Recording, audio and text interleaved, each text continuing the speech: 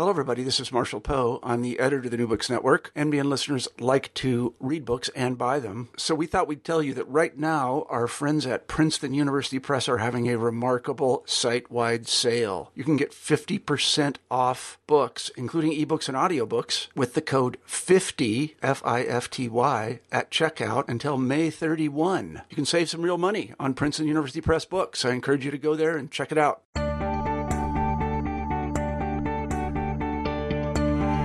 Hello, everybody, and welcome to New Books in Psychology. I'm Eugenio Duarte, host of the channel.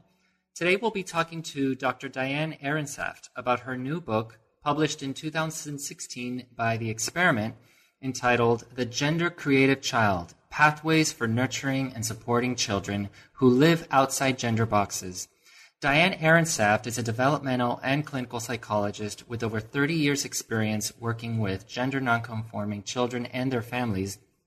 She's also director of mental health of the Child and Adolescent Gender Center and the chief psychologist at their clinic at UCSF Benioff Children's Hospital. And she's here to talk with us about best practices for raising and treating children who she calls gender creative children. Diane, welcome to the show. Thank you so much for having me. I'm delighted. So let's start at the beginning. How did you come to write this book? I'm going to start at the last part of the beginning, which is in about 2013, when my publisher at The Experiment, Matthew Laurie, contacted me and he said, you know what? The book we published in 2011, Gender Born, Gender Made, is actually quickly becoming out of date because there's such a sea change and everything happening around children and gender. So what do you think? We could do two things. We could revise. You could do just some revisions, some updating on Gender Born, Gender Made. Or you could write a new book. So I at the time thought about it, and I thought it is going to be so hard to revise that book because so much is happening that I thought it would be much easier just to start all over with the new volume picking up from what's happened since I wrote Gender Born, Gender Made. So that's what I decided. A third of the way through, I thought, what a fool I was. Do you know how much easier it would have been to revise an existing book and update it and to write a whole new volume? By the end of the book, I was so happy I did it. This was my favorite book that I've written. Looking back at it, it was actually a very enjoyable experience. I learned so much just by writing it because of everything that was happening. That's the most immediate beginning of how I came to write this book. Do you feel a personal connection with the transgender or gender creative community?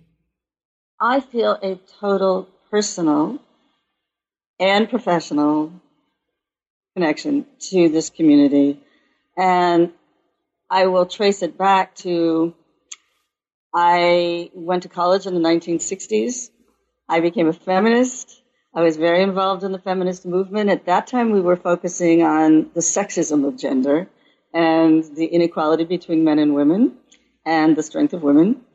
And I did my dissertation on gender socialization, which was then called sex role socialization in preschool-age children.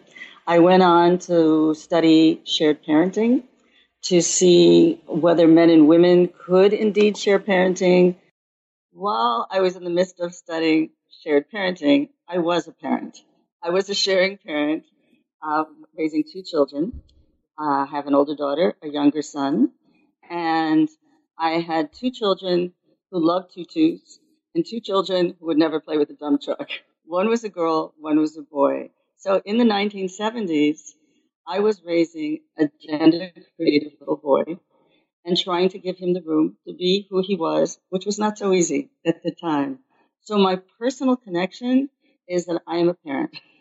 And I am a parent of a gender-creative child who grew up to be a wonderful gay man who's now turning 40 and is still absolutely committed to himself to creating a gender-creative world in the work that he does in New York City. So I feel that I come at it professionally, I come at it politically, and I come at it, most importantly, personally.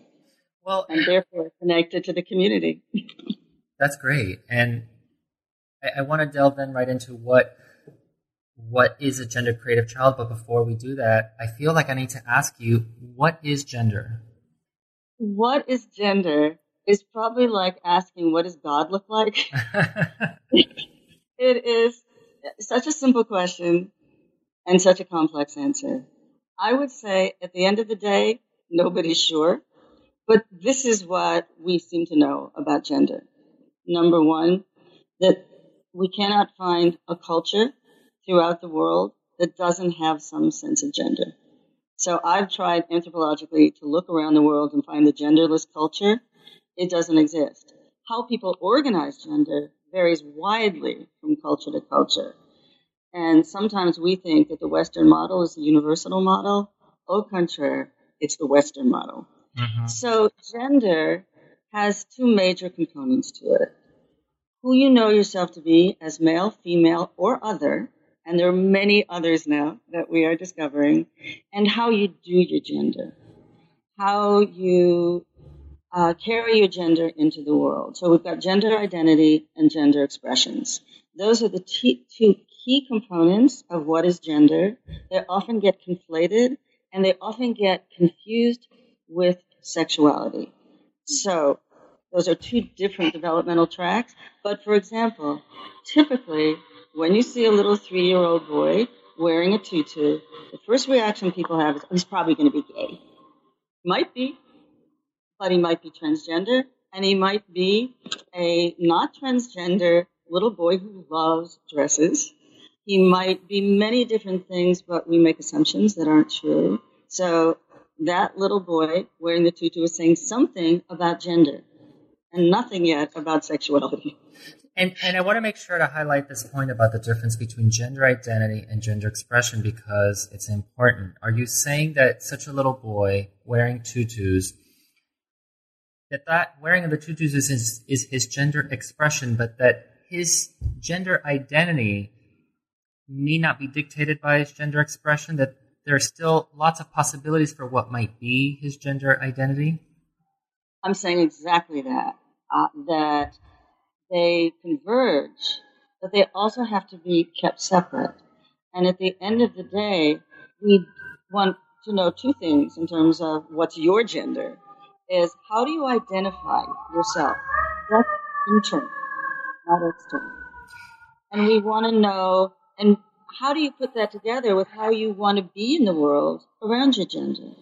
And there's absolutely multiplicity, if not an infinite variety of ways that you could be about that gender you identify as being. So those are the two questions we want to get answered to get particularly a child's gender in focus.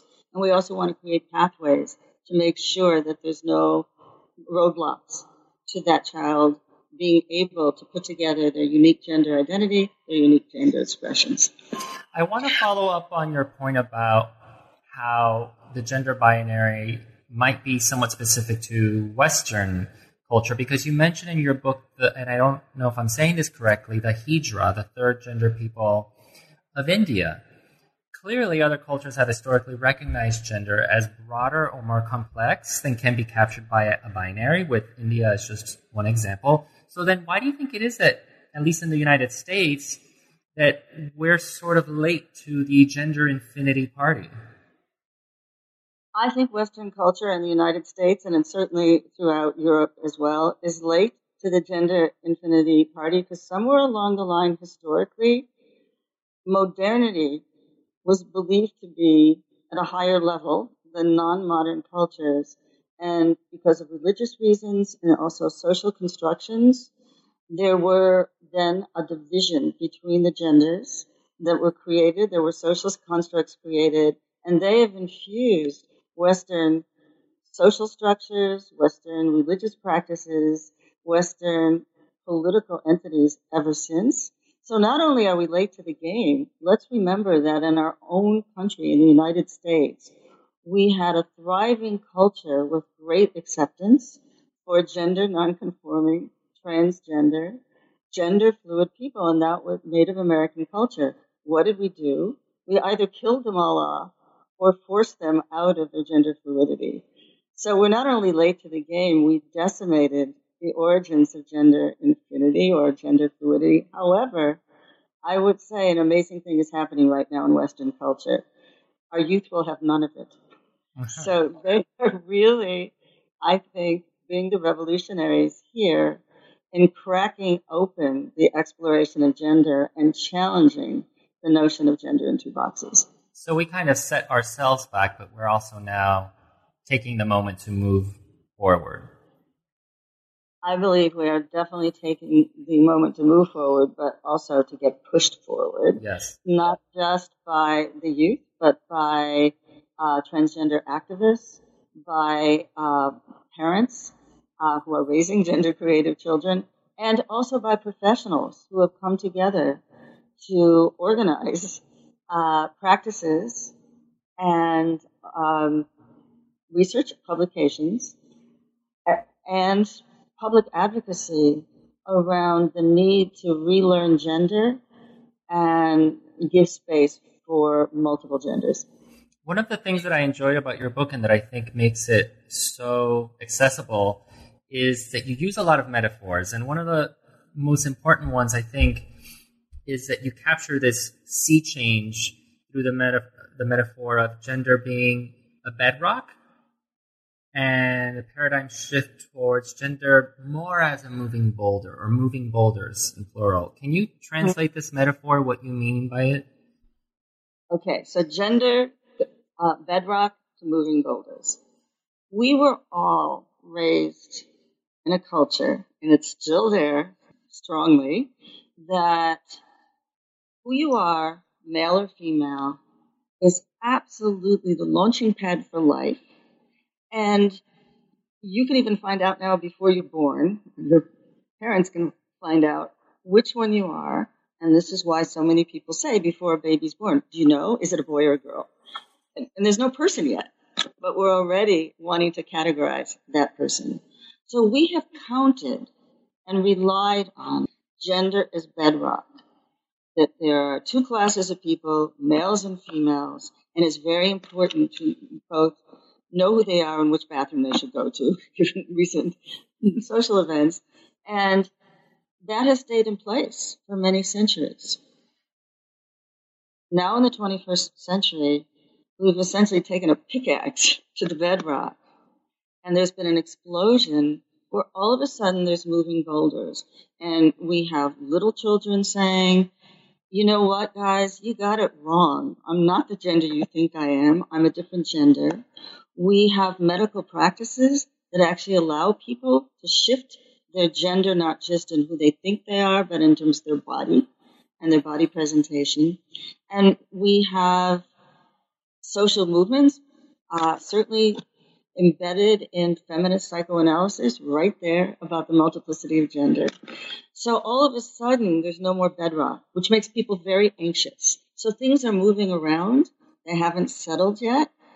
And as they move around, what we see is a lot of excitement, because it's exciting. If anybody's a hiker and you've ever gone across moving boulders, it's scary, but really exciting. But for some people, they look at the moving boulders and say, forget it. Just give me the land where it's safe. So this is what's happening right now, and it's a big paradigm shift. Yeah, and just we're all adjusting to it. And I want to make sure the point's not lost that, and I think tell me if this is what you mean to capture by moving boulders, the moving part, is it's not just that our ideas about gender are changing, but that one of the ideas that needs to change about gender is that it doesn't change, because it does. And because a person's gender identity can be one thing at one stage of their life and maybe a different thing at another stage of their life. Am I capturing your idea? You're capturing the idea, but I want to move it away from the metaphor of moving boulders to a different metaphor, which is a flowing stream. So what I learned in my training was that your gender should be fixed by age 6. You should know that what your gender is. You should know how to do it. And you should understand there's no backseas and mourn the gender you've had to give up in your magical thinking of earlier childhood. And I will add one piece that I learned, and you should be straight. Mm-hmm. So by then it's all set and you kind of have a successful resolution of your Oedipal phase and you're all set. Now, that theory is not holding up in practice at all. And one main reason is gender is not fixed at age 6. Gender is a lifelong process. And whereas some people may know at age 6, and that will be who they are the rest of their lives, another person may discover at age 70 that the gender they've been living with has never been authentic, and indeed they're another gender. And they may take steps accordingly to align themselves with the gender they've discovered at age 70. They might discover it at age 12. They might know it by 18 months.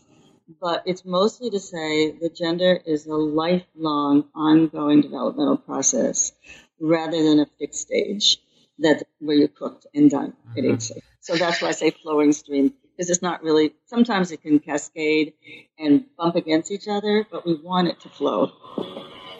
So let's talk a little bit then about how the mental health field has historically thought about gender, and particularly about who you term gender creative children.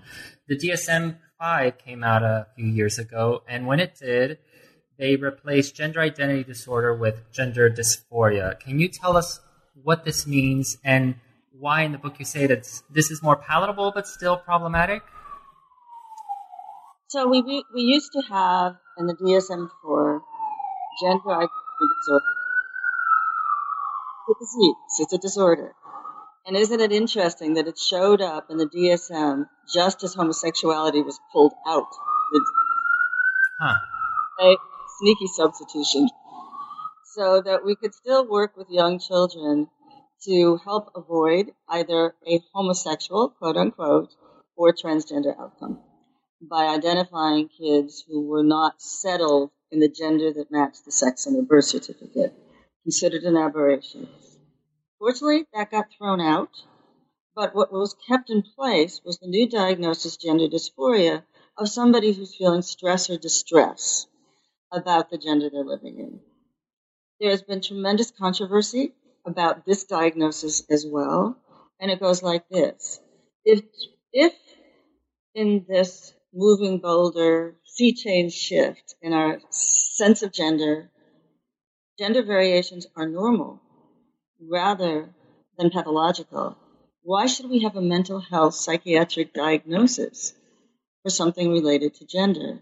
And if there is stress, is that an individual problem, or is that because of the pathology of the culture that doesn't leave space for people to be who they are? In which case, we should have a diagnosis for the culture, not for the child. So the whole notion that's at stake right now is very much what happened around homosexuality. Is it a variation of human life, or is it something to be treated?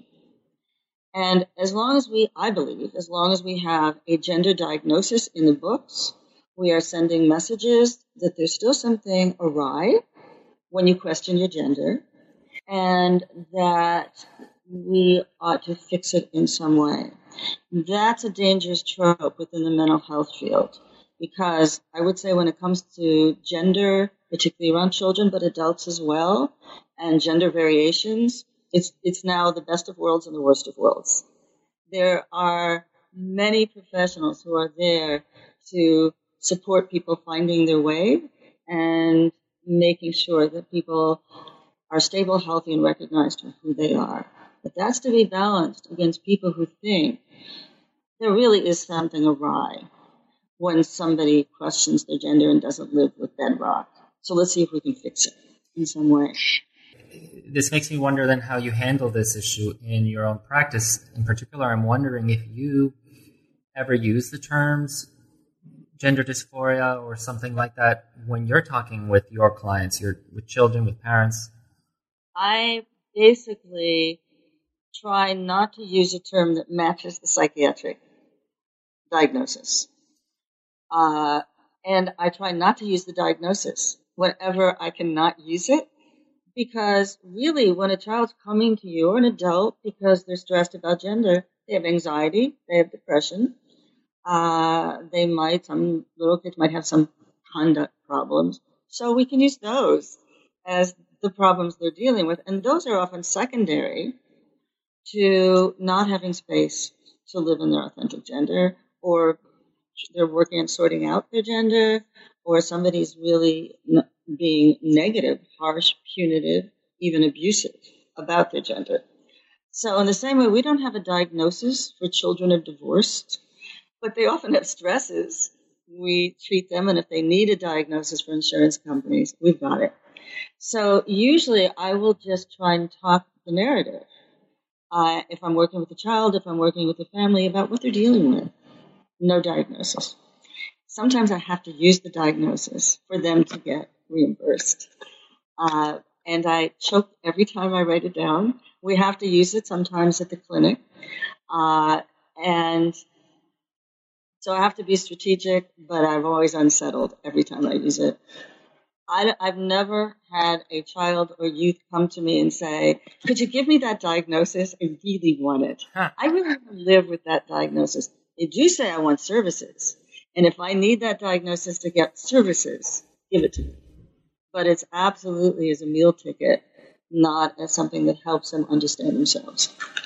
You know, you could play devil's advocate, or maybe I will play devil's advocate and make an argument that the process of discovering one's gender is a complicated process for all children, in which case, what is a gender-creative child? What distinguishes a gender-creative child? I would like to start this by saying, I hope every child gets to be gender-creative. The gender-creative child is hopefully every child, and it is a child who is given the space to think about, reflect, explore, sometimes challenge gender in all its shades and hues, and put together a gender mosaic that is unique to them. And we hope in what we call the gender affirmative model that every child will have the opportunity to be a gender creative child. More specifically, when we hone in on what's happening today among children and the issue of gender, it refers to those children who are either saying, you know what, folks, I'm not the gender you think I am. And or, oh, and by the way, you know the social rules for gender, I don't like them, and I don't want to do them. I want to do it my way. It feels much more authentic. It's my true gender self. And the gender creative children are the ones who are allowed to exercise those powers in the same way that we do that around other parts of our personality, of ourselves. So I will say, I lifted the term gender creativity from Winnicott's work. And so it's a borrowed term based on Winnicott's notion of the unfolding of the self, that we have a true self, a false self, and then we use individual creativity to weave together ourself. And that gender creativity is that process of weaving together the gender self. And also recognizing at times that you may have to construct a false gender self, either for protection from harm or because you're not ready to share it with others, but that you know if you do that there's this nice authentic self underneath it that you can hold on to. And so the gender creativity is also the process of holding on to that self no matter what. So then what distinguishes a transgender child? A transgender child is under the category of gender creative child. It's one of the iterations of a gender creative child. The transgender child is the child who focuses on gender identity. And basically, through action, word, feeling, and relationship, lets people know my gender identity does not match the sex assigned to me on my birth certificate. So that's how I use the definition of the transgender child. It's about gender identity. That may also come together with a wealth of variation in gender expressions as well. But the transgender child is about identity. Some people use it very differently. Some people use it as I use gender creativity. So these are essentially my categorizations, shared by many others. But I will say that others would give you a very different answer about what's a transgender person. Anybody who challenges gender. So then what does it mean when a child wants to undergo what you call social transition? What social transition is a child switching from the gender that child has been living in because everybody thought the child was that gender to the gender that child says is more authentic. The traditional, and I'm now saying traditional, transgender social transition is somebody we all thought was a boy says, I'm a girl, changes their name, changes their pronouns, changes their mode of dress and appearance, and lives full-time girl, and says, this is the real me. Up until adolescence, there's nothing but social transition. There's no medical transition. Nothing can happen before puberty. So that would be the traditional social transition. And I say traditional because there's a number of little ones who are now saying, I am not the gender that you think I am, but I'm also not the opposite one either. So, for example, I am working with a child now, and the parents were really trying to get to the root of it because the child was an enigma to them. They couldn't figure out if their child was a boy or a girl. So every morning they would say, so are you a boy or are you a girl? Which pronouns do you want us to use? And they were open to whatever, but they wanted some clarity. And the child was getting more and more stressed. So they brought the child to me so I could say. And we discovered in the first session, this child said, look, I'm a rainbow kid. And if you want to know what pronoun to use, just use rainbow kid. Meaning, I'm not declaring male, I'm not declaring female, I'm everything. So for this cross-section of this child's life, this child is making a social transition from boy, which would reflect sex on this birth certificate, to rainbow kid with neither male nor female pronouns, and ironically, a gender-neutral name given to this child at birth could flow in any direction around gender tropes and names. But this, too, is a social transition. How did the parents deal with that happening? How did they think about it? But also, concretely, how did they adjust to this child's request to be called a rainbow kid? I will say this is an incredible pair of parents. They're adjusting quite well, and it's relieved their anxiety, ironically, of having to pin it down. Life was spiraling out of control. The more they were trying to be open to ask their child, it's not easy for parents to live with that ambiguity around gender. So their stress is there. And mostly what they're saying is, it's very hard to use the pronoun rainbow kid. They're okay about having a child who loves to wear dresses over corduroy pants, loves sparkles, for a period of time had a very negative relationship to their body parts and is now basically feeling somewhat better about their body parts since people stopped asking, who are you? And so it's not easy for them, but they are of the set of parents I call gender creative parents. They're basically saying, if this is what our child needs right now, we're here. And we're trying to figure out how to negotiate the world, but I just talked to the mom yesterday. She said, we have picked the most wonderful public school ever in San Francisco for this child. We couldn't have asked for more in terms of them embracing their rainbow kid. And this kid is just happy, so happy at school so far. And this kid's not always happy. So, yes, I would say you asked a very important question, which is for all parents who have a child who is pushing the gender grain, it's not necessarily an easy path. And if you say, I'm fine, it's all good, you're sweeping some feelings under the rug. And so a lot of the work is to get to all the different layers, conscious and unconscious, of the responses, the feelings, so that you can come out at the end of the day feeling, okay, I can accept my child and help open those pathways. Because as we all know, if you bury things, they fester and they'll come out to the back door. So is there a difference between the children who will, as you just described, will socially transition and maybe not require or ask for medical intervention, between those children and the children who will want to go further and pursue hormonal treatment and medical surgeries? There may or may not be a difference in essence between these two groups of children.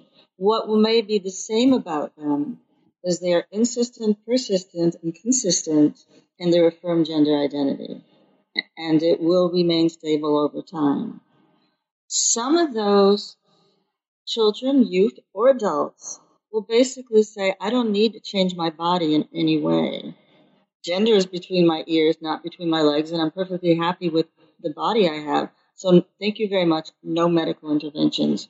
I will continue with simply social transition for the rest of my life. And they live accordingly. Other people would say, I'd rather die. And I might, in fact, become suicidal if I don't have the opportunity to bring my body in alignment with the gender I know I am. And those are the people who will go through medical transitions. But that first group is authentically transgender as the second group. And indeed, there are many feminist writers who are pushing against the medical interventions as simply being a social construct of how we do male and how we do female, and forcing people to mutilate their bodies accordingly. Why couldn't we just move to a cultural understanding that there are penis-embodied people, vagina-embodied people? Most of the penis-embodied people will identify as male, but some won't, and that's just as real as if being a penis-embodied girl as a vagina-embodied girl. One is not the real girl, and the other one a wannabe. But we just have these different embodiments. This is an issue, I think, with infinite amounts of complexity. And I think for that reason, I want to capitalize on the clarity that is available to us. And one of the things that you speak to pretty clearly is the difference between what you call persisters and desisters. And I think this is an important point because you often hear about these children that is said, oh, well, it's probably just a phase. Can you speak to the difference between one group and the other? I'm going to speak to the difference between the kids who are insistent, persistent, and consistent versus the kids who evolve. And I'm going to start by saying I would invite everybody, parents, pediatricians, mental health professionals, please delete phase from your vocabulary when talking about kids' gender development. It may be the cross-section that you're seeing, and it's as real it can be, and it may morph into something else. And children are, they are moving boulders in themselves because that's what child development is about. But at that cross-section, you are learning about that child gender as you know it then. When you say it's just a phase, it implies that there's something bad about it and they'll get over it. Because when we use in child development, it's just a phase. We use it for terrible twos, we use it for tantrums, we use it for biting, we use it for spitting, none of which we say, I hope my child continues with that. So underneath that is always the hope it will go away. So what I would say is, yes, there may be evolution. And that's why when we're trying to understand children's gender, it's not just at one point in time. We want to see it across time. And I take great issue with the persister-desister data. I think it's flawed data. I think it's flawed methodology. And I think it's flawed conclusions. And I write about that in The Gender Creative Child, that when I first reviewed all of that research, my gut reaction was, what are we talking about? These are apples and oranges. You're taking a group of kids who are exploring their gender expressions and then lumping them with the kids who are exploring their gender identity. And you're saying that we can't tell one from the other of those kids, and if we lump them together, a number of those kids are not going to grow up to be transgender. And I think, they never started out transgender. And we can tell that if we separate out gender identity from gender expressions. Not to a fault. but there are clear markers that differentiate the two groups. So there are some kids who, as young as 18 months, will begin to express their clarity about their gender identity. And this is what I call our apples, our youngest cohort of transgender people. And they are consistent. It's not one point in time, but it stays and it stays and it stays. And they're persistent. They don't let up on it unless they are being squelched. And then they either repress or suppress it. And they're insistent. They can speak with very loud voices, and they might even be perpetrate in their expression of their cross-gender self until somebody finally hears them. There's a couple of other things about those kids. They will typically, not always, but they will typically say, I am fill in the blank, opposite gender or mixed gender, rather than sometimes I wish I were And it is a clear demarcation that I am versus I sometimes wish I were. And the last piece, those two more pieces. The kids who are our young apples often don't like their bodies. They are upset, and they want to know, can you put me back inside and have me come out all put together in the way I should be? Or, why did God make a mistake and have me come out a girl when I'm clearly a boy? I thought God never made mistakes. You hear that so much around that group of kids. And the last thing is, around their gender expressions, it's not just play, it's serious work. So for a little boy who goes into a sister's room to steal her clothes so that he can wear them, the little apple, the transgender child, may not go for the princess dress. He's going to go for the school clothes. He doesn't want to be fabulous. He just wants to be the girl, like his sister's the girl, every day going to school. And even when you watch the play in my consultation room, the play is very different. It's there's almost like, can I deliver this message through my play? Do you hear me now? So there's some urgency, sometimes even some anxiety around it. Not because they're anxious about who they are necessarily, but they're anxious that nobody's getting it and somebody's going to tell them they're wrong or bad. And because they've already internalized something that people are having stares. And our other kids, the D sisters, they often are saying, I wish I were, rather than I am. They are fabulous in their play, so they might steal the princess dress and then stuff it with socks and say, don't I look terrific?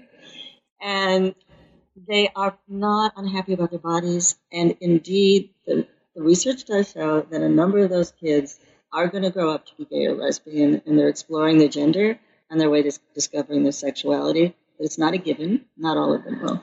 So I think this could be very helpful to parents if they pay close attention and listen to the words coming out of their child's mouth. But obviously, even with this kind of insight, parents still come to you a lot because their child is acting in a way that they don't understand, and they want your help in determining what is happening, what is going on with my child, and also what do we need to do.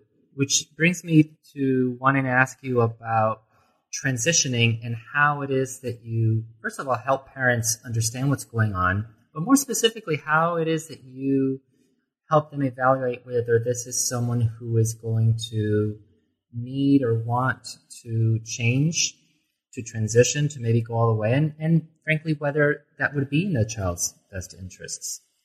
I want to start by saying that work with parents is the most important part of the work in working with kids who are exploring, questioning, stressed or distressed about their gender.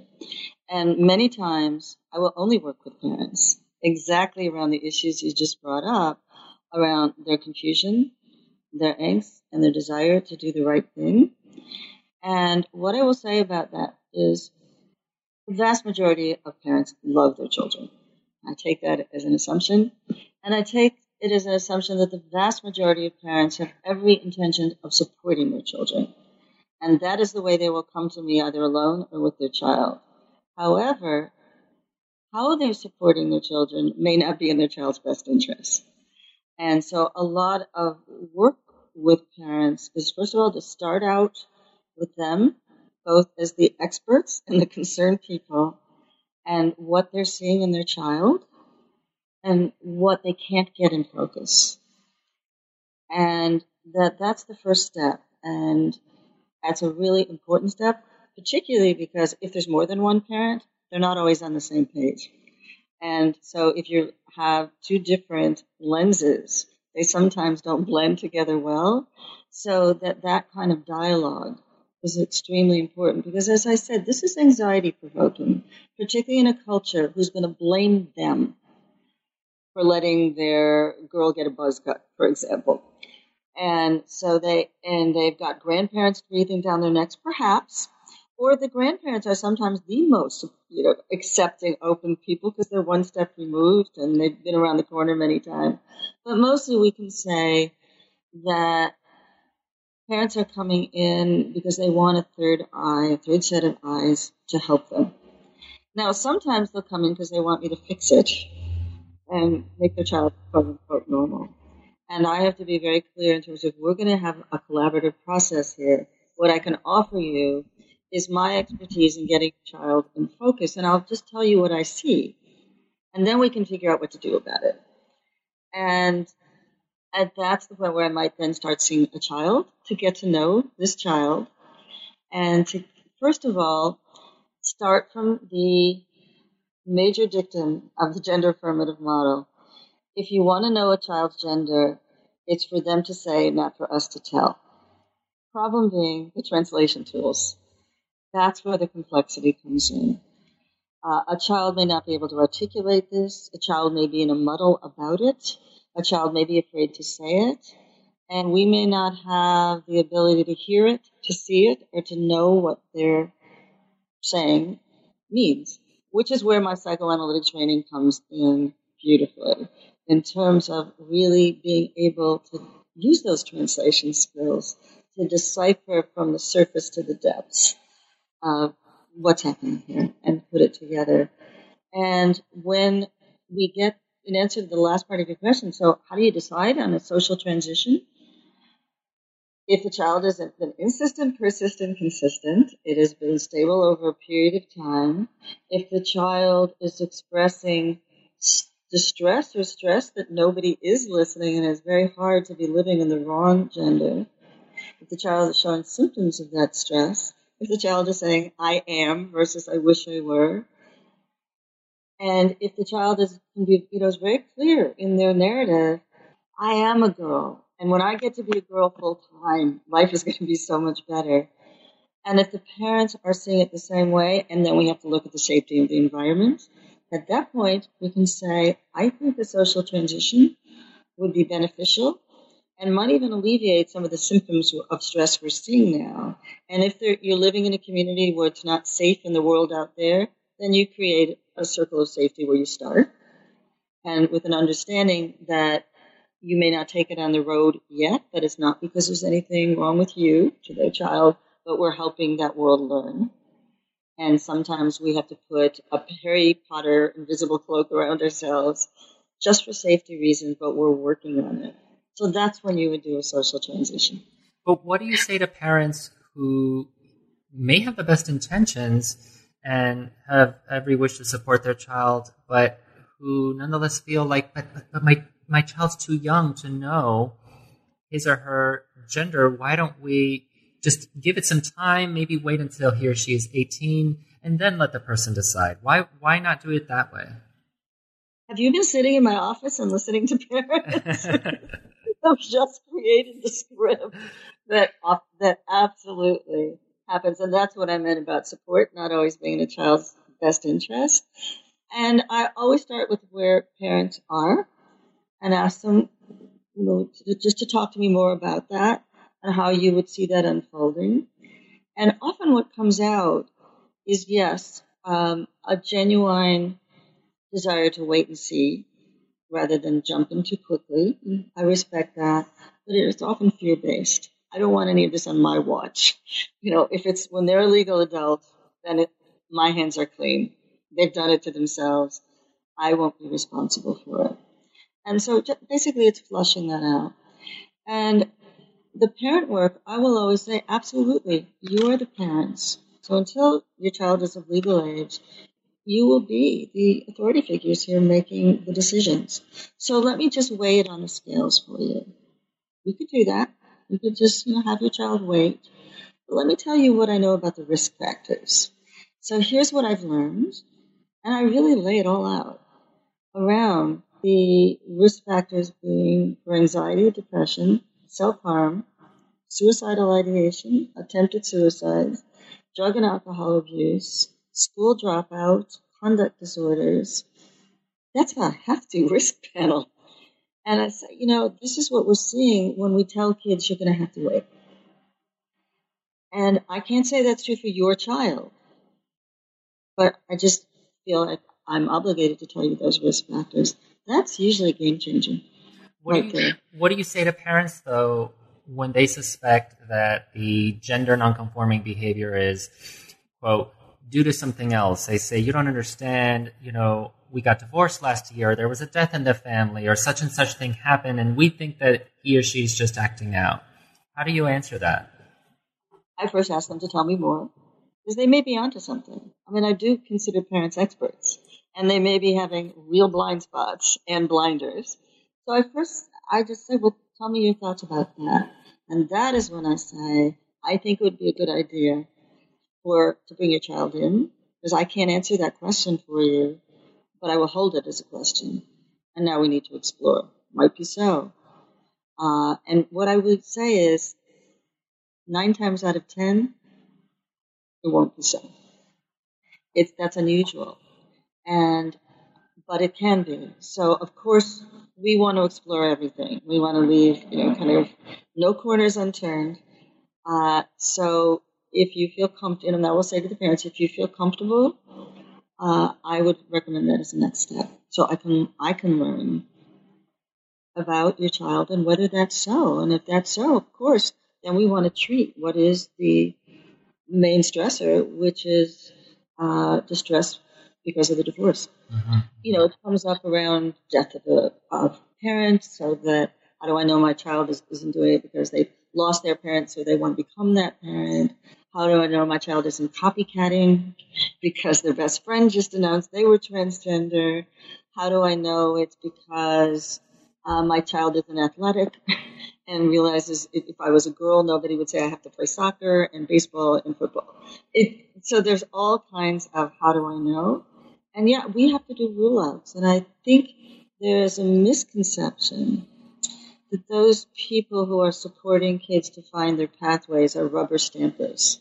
And that since we say it's up to us to listen to the children, it just is a 10-minute conversation, stamped, okay, got it. Whoever you say you are, that's it. No, that's a process. Parents need to be included, but sometimes it involves challenging parents and saying, I think you do have a blind spot here and I'm concerned. And one of the things that I really appreciate about your book is how it illuminated that those of us who work with this community and those of you who are more intimately involved in helping decide the right path for these children really are taking a very thoughtful, disciplined approach to evaluating these children. And I was wondering if you could talk about how you make that evaluation, and particularly your emphasis on stages and not ages for readiness for transition. Mm-hmm.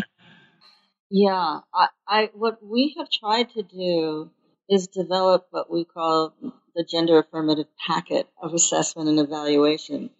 And we feel that's very important because the traditional evaluation measures are, number one, very binary, and number two, they're based on pathology. So we've tried to create basically a packet where you can pick and choose as a mental health professionals, interviewing some projective measures, some questionnaires, some drawings, etc., that will be able to get at the heart of this child's gender stresses, but also gender authenticity. So that's not easy to do, but so mostly I would say the most important part is not any thing different that we do in psychotherapy with children, which is to listen, to reflect back, to mirror back, I think is critically important because a lot of kids are suffering from distorted mirroring back to them of who they are. And that doesn't mean like Rogerian just reading back what they said, but as you go along, saying, let me tell you what I'm seeing. Does that fit? And also making sure if they say, call me she, you use she. So that's a mirroring. But we are looking for whether a child does have some kind of either a coherent narrative or a coherent whole that they wrap themselves around their gender that is authentic, realistic, and at the root of it is really as simple as, well, because it's who I am. And I will say that I have indeed, in those evaluations, come up with situations where gender was a solution to something else. And then have said, we're going to slow down and just address those other issues that are going on. And the one thing you would never recommend in that situation is a readiness for any medical intervention, particularly one that's only partially reversible or completely irreversible. But so I wish there was a science. I had an angry father in my office yesterday who they're in therapy. They have their 14-year-old in therapy, rather, and the father is really frustrated. It's a wonderful therapist. I know the therapist because he's not getting answers. And it's been 6 months, and by now you should have an answer. And I know because I've consulted with the therapist, it's a very complex case. Answers aren't forthcoming yet. There's much more exploration to do. So I want to go back to her sisters, and let's assume that you're working with a child who has passed all the tests. You've ruled out everything that there is to rule out, and this is someone who you think is a good candidate for gender reassignment or for transitioning. For those of us who are still learning, can you break down the different treatment options for this child? Walk us through what are puberty blockers, what is hormone replacement therapy, and what are the surgical options? I'd be glad to. So I want to back it up. We start out with social transitions, no medical interventions involved. How they say clothes make the person, clothes make the man, clothes makes the transgender child, along with pronouns and perhaps a name change, but also appropriate gendering. Then you get to puberty. And puberty is often a nodal point for many children who have been questioning their gender. Because before puberty, in many ways we're very androgynous.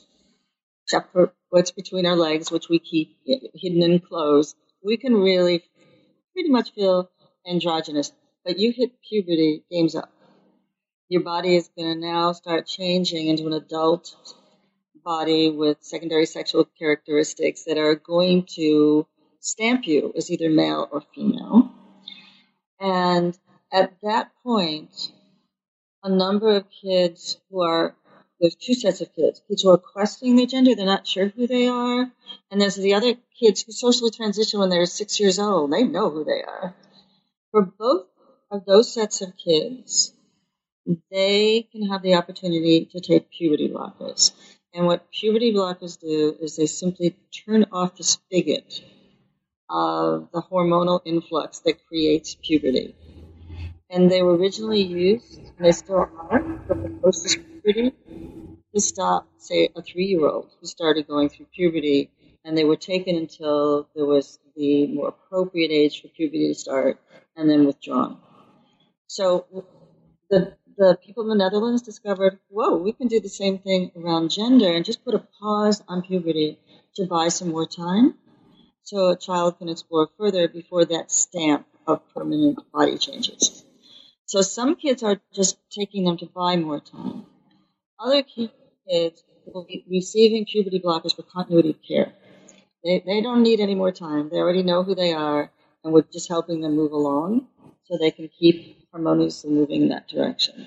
for both sets of kids, they will stay on puberty blockers for a while, and at the end of that while, and I'll explain the while, they can either go off the puberty blockers or choose to move forward with cross-sex hormones.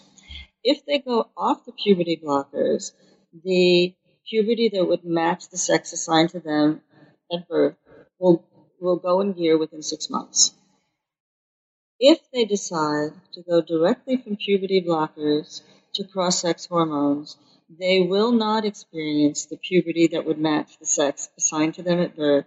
They will go through the secondary sexual characteristic acquisition of the gender they affirm themselves to be. So a transgender boy will take testosterone. He will never have gotten a period or grown breasts if he was on puberty blockers that were started just as puberty started. And that will be his trajectory. And the transgender girl will never get a deepened voice, never get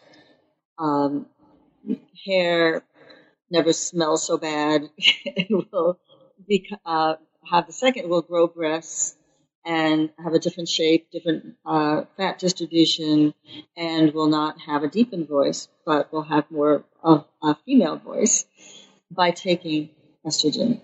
There are some kids who never have the opportunity to take puberty blockers, either because they didn't know till later or because they're very expensive. And unfortunately, in terms of class privilege, not everybody has access to puberty blockers. And there's some kids who don't take them because their parents say no, there's not enough medical evidence to prove they're safe. But so some kids just go straight to hormones, having gone through puberty, and that's a medical intervention that can happen at any time once you've gone through puberty. So those are the hormonal interventions. Then we come to surgeries. So for the typical surgery requested by a transgender boy who has gone through puberty will be chest surgery to remove any breast development that's happened. So there's top surgery. Then there's bottom surgery, which can take basically to acquire a vagina, to acquire a penis. So that would be bottom surgery. And there's some people just choose to have their gonads removed so they don't produce any hormones, and that's the only kind of surgery they would have. Some people choose to have, if they have a uterus, to have their uterus removed. So there's all kinds of reproductive surgeries. And then there's facial feminization surgery that some people have to bring their face more in accordance with their affirmed gender so that they can present better. And those are the major forms of surgery. And for many transgender women who have gone through through puberty, the other intervention is often electrolysis to permanently remove, either laser removal or removal through electrolysis to permanently remove unwanted body hair. So those are the surgical interventions. Then I want to answer about ages and stages. Yes, please. In the WPATH standards of care, which were based on the Dutch model, they originally set up ages, appropriate ages. So no younger than 12 for puberty blockers, no younger than 16 for hormones. That has been challenged and reframed so that rather than age 12, puberty blockers are most appropriate at the stage of puberty, when puberty just begins, whether you're 8, whether you're 12, whether you're 11, whether you're 15. The same around hormones. Holding it at 16 makes no sense for a child to socially transition at age 6 when in puberty blockers at age 10 and wants to just keep flowing in their affirmed gender. So many of those children, or youth, are being considered for hormones at age 13, 14, both for continuity of care, but also so they're not out of sync with their peers, because everybody else is moving forward. And it's one way of outing somebody if they don't care to be public about their transgender identity, is by standing out in the crowd as being the only prepubescent 16-year-old in her high school. So that's why we moved to stages rather than ages. But what do you say to parents or critics who think, my gosh, we shouldn't be messing around with nature so much? You know, this is going too far. How do you answer those critics, or how do you answer parents who have that kind of feeling? Here's how I answer the nature question. I basically say, this is nature. We're not messing with nature. We're just accommodating to nature, because gender is a combination of nature, nurture, and culture. And in this case, we're basically trying to meet the nature needs of a child who wants this consolidation of their body. So I want to separate that from if you have concerns about medical side effects, because that's different. Because that's not about messing with nature. That's like in any medical intervention. We always want to know, what are the downsides? What risks are there? Is it worth the risks? And that's a very reasonable question for any parent to ask about any of these procedures. So in this case, I would basically say we can understand it as matching rather than messing with nature, particularly if we think of this concept called neurological sex, that when we say our gender lies between our ears, not between our legs, it's nature that creates the messages to our minds of who we are, and we're acknowledging that piece of nature, and we now have medical supports to make that acknowledgement. And the last thing I say is, let me also go to the other side, in which doing nothing is doing something. And if we were to withhold these treatments, let's think of the trajectory for your child. What will that be like for your child to grow up knowing they could have had some help to consolidate their gendered body in a way that they would feel more comfortable in the world, and you said no to that. And they can make up for it later, but usually with more extensive surgeries and also with years of discomfort and pain and suffering from their point of view for no good reason, because they're going to do it anyway. They just had to wait until it was their watch. So think about that as the risk factors. So that's where we open the discussion. Some parents absolutely factor that in and say, I never thought of that. Other parents just say, no way. And then we have to help build a youth's gender resilience until they can get to the age where they can make their own decisions. I want to go back to culture, though, because for me, that's where things can get a bit tricky. You factor culture into your way of conceiving of gender, but to play devil's advocate, as I like to do, in some cultures, gender is thought of in binary terms for culturally congruent reasons.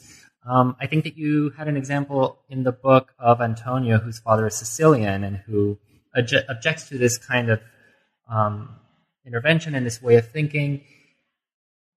Within the gender affirmative model, is there room for these kinds of more binary cultural beliefs? Or within the gender affirmative model, are we silently judging those cultural beliefs, thinking of them as behind or not as evolved? What do you say to that?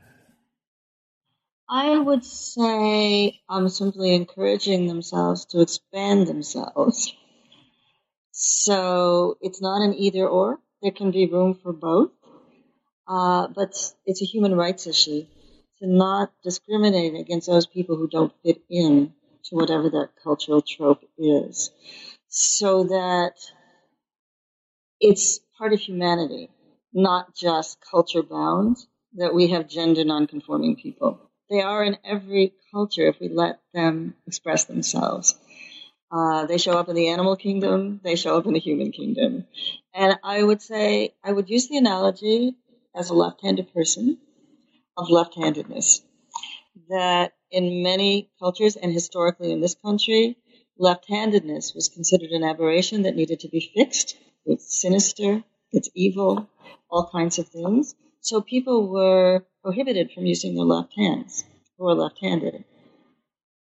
And that was not in those people's best interests, and can create all kinds of physical problems, including death at an earlier age, is what has been discovered. Because you get in accidents all the time when your other hand doesn't quite work as well. So I would say in every culture around the world, I would push for a room for left-handed people, even though they're a small minority. And I would push for gender diversity, but not say you have to throw out any of your cultural understandings. You just have to expand them to make room for diversity. Well, that's what I would say.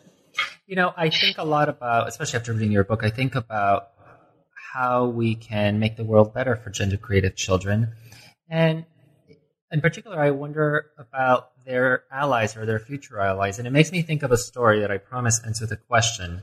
I was in Fire Island this last weekend, and I had the chance to see, I'm a fan of the show RuPaul's Drag Race, and I had a chance to see one of my favorite drag queens, Detox, and she performed at a small venue outside by a pool, and in the first row, there was a mom with her son who had to be no more than 8 or 9 years old, and as Detox, a drag queen, was performing, she came up to this child and sort of teased him and danced with him, and the child sort of reacted in kind and seemed to enjoy it. And after the show, I found out from someone who knows the mom and knows Detox that the mom in the audience and the son are actually good friends of Detox, the drag queen, and that this boy has known Detox for a long time and has introduced Detox to his friends and loves her.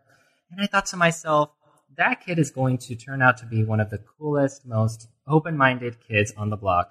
And so my question to you is, number one, if you think there's reason for me to believe that, but more broadly, what I really want to ask you is, what can we do to raise cool, open-minded children who can go on to be, even if they're not gender nonconforming themselves, who can go on to be the allies and the friends and supporters of our gender creative children?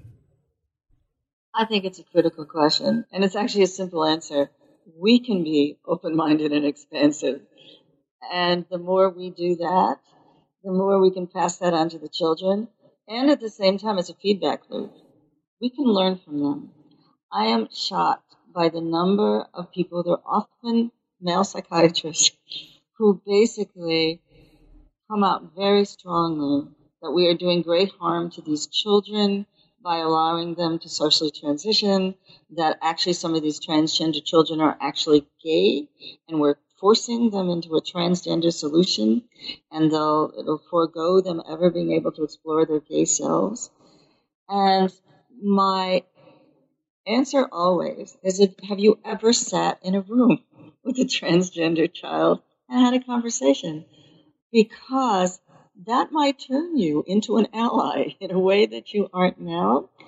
So I would say, let the adults tell their story to the children and play with them and model the kind of gender expansiveness. But also let the adults learn from the children, because they're way ahead of us. I think when I watch the children, they're often having such an easier time than the parents in a school when one of the child socially transitions.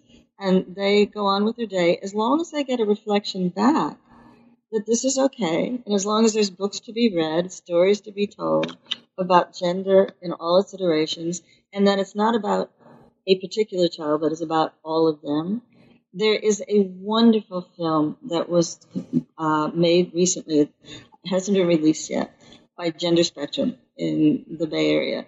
And they went into a public school, and they did a program throughout the year with the teachers, with the administration, with the parents, and with the kids around gender expansiveness. And hearing some of the little kids talk about gender, and they know it's about them, it's not just about other people, makes me believe these kids will certainly grow up to be allies, but they've experienced allies all around them in terms of the teachers who were as gender creative as anybody could be with every child in the class. So I hope that everybody gets to see that film and says, I want to be like those teachers. I want to be like those kids. I want to be like those parents because it was so moving. But I think the kids have to know that the adults are watching their backs and are advocating for them and are not just saying, get used to it, it's the way it is. And we have to know that those kids know more than we do. Do you ever work with gender creative adults? And specifically what I mean is adults who, because they grew up in a different time, they didn't grow up in an era of openness and expansiveness like the one that we're creating now, and maybe who at a much later age are discovering that the gender they've been living is not their true gender. Do you ever work with those folks in your practice or know what their journey's like? I absolutely do work with them. And they have a different journey in that they've woven together a whole adult life that has to be re-examined, and it sometimes affects their relationships with partners, with their children, with their jobs. And what I hear consistently is envy. And the envy is, if only I could have been born in 2010. If only I would have had open pathways to explore this when I was a child. I think I would have had a very different life. But I'm going to seize it by the reins now and make that life happen for me. So again, I have tremendous respect for their ability to, and having a life experience behind them to say, I'm switching gears. I've known this for years, but I'm now I can't live another day in this artificial life. Or they say, I didn't know it. I had no idea. I'm just discovering it now. So in some ways, the journey is the same. Getting in focus who they are and figuring out what they want to do about it. But there's often more grief about the pain and suffering that they've had up to that time, or the things they miss out on that the kids who are getting puberty blockers and then hormones are getting the advantage of. And they are often our greatest allies in terms of the youth. So just for example, yesterday I did a talk for our Families Coalition in the area, and it was a mixed group of professionals, parents, and most of the people there worked with or had a young child or a teenager who was either transgender or gender nonconforming. But one of the people in the group who attended was a transgender adult who had started to transition, well, I would say probably, I'm guessing, in their 40s, who had started in puberty but backed out, and then picked up again in their late 30s, and went back on hormones and identifies as gender queer but masculine identified. And it was that person's words to the parents sitting there who were worried that I thought was more effective than anything I said about the following. Let me tell you, it's a wonderful journey. Don't ever stop your child from taking it. I'm sorry I got stopped in my tracks, but I'm here to tell you that no matter what's hard about it, it's the best thing that ever happened to me. And just hearing it from that person, as I said, I think it was more effective than me going on and on about it. I don't know what more can be said, and we've taken up a lot of your time. So before we go, Dan, can you tell us what you're working on now? Here's what I'm working on now. First of all, talking about the gender creative child a lot in different places. I am co-editing a book for professionals with Colt Meyer, who is a psychologist in Texas, who himself is transgender. And we're putting together an edited volume for clinicians on the gender affirmative model, which should come out in summer of 2017, if all goes well. So that's the one major focus. I am involved right now in a Foresight NIH research grant with UCSF, Boston Children's Hospital, Lurie Children's Hospital, and LA Children's Hospital. And we are doing a research study of puberty blockers and cross-sex hormones longitudinally to look at both medical and mental health outcomes for the kids who are coming to our clinics. So that's in gear, and we are just now in the process of submitting our what we call our baby grant, is to look at the prepubertal kids and to see what the developmental trajectories and mental health outcomes are for those children who are prepubertal, whether they go through social transitions or not. But we want to kind of deconstruct the per-sister data and come up with an alternative for understanding the prepubertal kids. Those sound like exciting projects, and I'll make sure to look out for, well, first of all, the results of your study, but also for that book, which I think is going to be immensely useful to therapists. Again, the book we talked about today is called The Gender Creative Child: Pathways for Nurturing and Supporting Children Who Live Outside Gender Boxes, published by The Experiment. I hope folks will go out and check it out. Diane, thank you for being on the show today. I really enjoyed it. Take care. This is Eugenio Duarte for New Books in Psychology. Have a great week.